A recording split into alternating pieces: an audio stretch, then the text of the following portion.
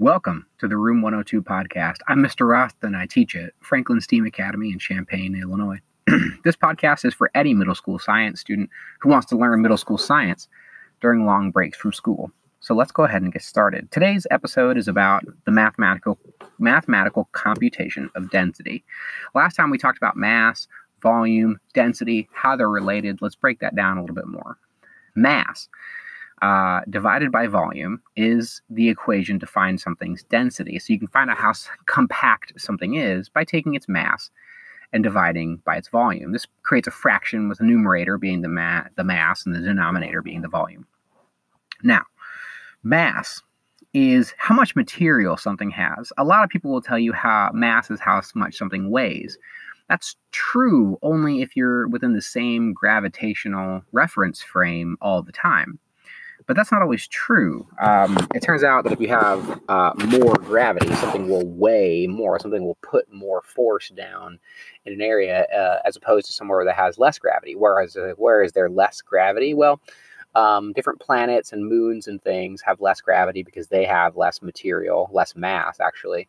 And then if you are moving against the gravitational field or with the gravitational field of Earth, i.e. if you're falling toward Earth, things don't have as much gravitational pull because gravity is already acting in one direction while you're accelerating. What does this mean? This means that mass really is more about the number of molecules something has. So mass sort of takes out the gravitational part of weight. Weight is measured in force. Mass is measured in amount.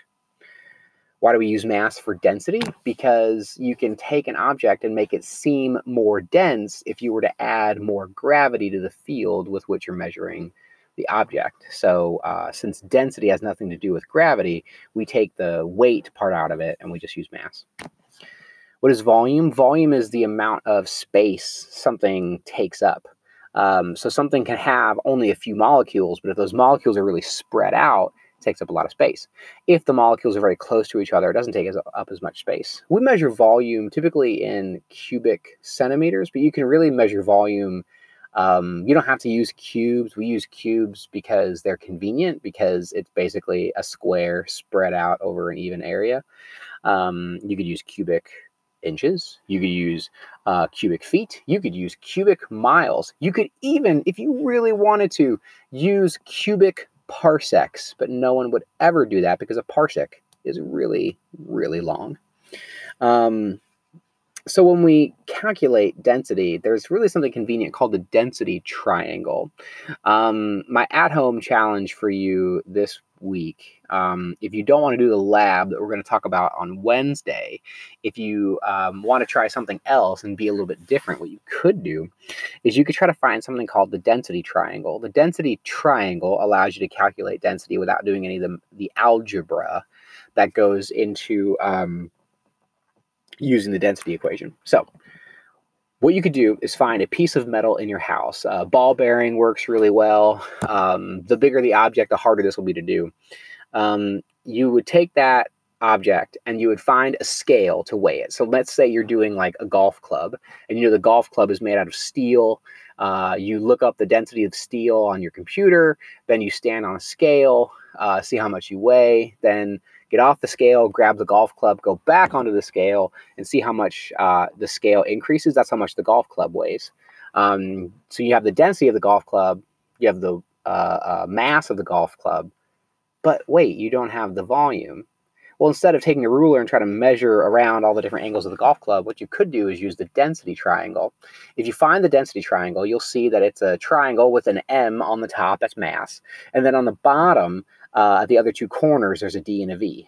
If you cover up what you're looking for, it tells you how to perform the mathematical operation. So if you're trying to find the volume, if you cover up the V on the density triangle, you'll see that the M is at the top of the triangle and there's a D at the bottom of the triangle. So you know that to find the volume of your golf club or whatever thing you're trying to find the volume of, you just take the mass and you divide it by the volume.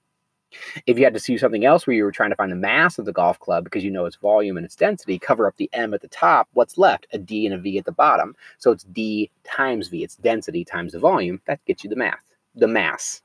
That allows you to do some of the calculations with density without having to like do all the algebra that comes with it. That's your at-home challenge, is if you can find an object where you know the density of the object, you try to weigh it on your at-home scale and see if you can find its volume. If someone actually does this and comes up with any numbers because they found the density triangle, they found the density of one of the objects at home, and you want to tell us about it, send me a voice message for this podcast. One other fact I'll leave you with about density before we end this episode, this episode's tough because you're listening to me talk about how to do math. That's a really hard thing to do. So if you can't do that, if you can't do the at-home challenge, please don't worry about it.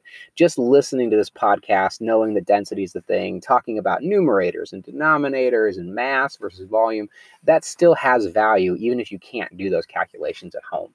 I'll also do some calculations for you on Friday, so that you can get some practice with this without having to have access to a computer. Finally, to end the podcast, what I'd like to tell you is a fact, which is going to lead us to our joke. The fact is that, we talked about last time, just because something's small doesn't mean it doesn't have a lot of density. Well, just because something's big doesn't mean it does have a lot of density. If something can be really, really big, but if the material is really spread out, like, let's say a gas planet, then yeah, it would weigh a lot because it's so big, but that doesn't mean that it's dense. So just because something is big and weighs a lot doesn't mean it's very dense.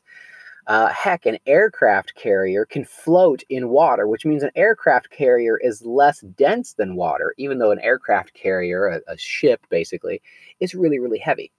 What's something that's really, really big but could still float in water? The planet Saturn. Yes, the planet Saturn is a gas planet, and it's so big and its material is so spread out, it would float in your bathtub, which leads me to the joke that even if you could do this experiment and float Saturn in your bathtub, you wouldn't want to, because it would leave rings around your tub. Oh, what a great joke to end on for today. So if you hated this episode about math, I don't blame you. Listening to someone talk about math is really, really hard to do. If you did enjoy this episode and want to do some research, maybe research some densities and materials that are in your home and see if you can find the density triangle. I think you'll find it very, very useful. I hope you guys have a great day. And as always, please stay safe.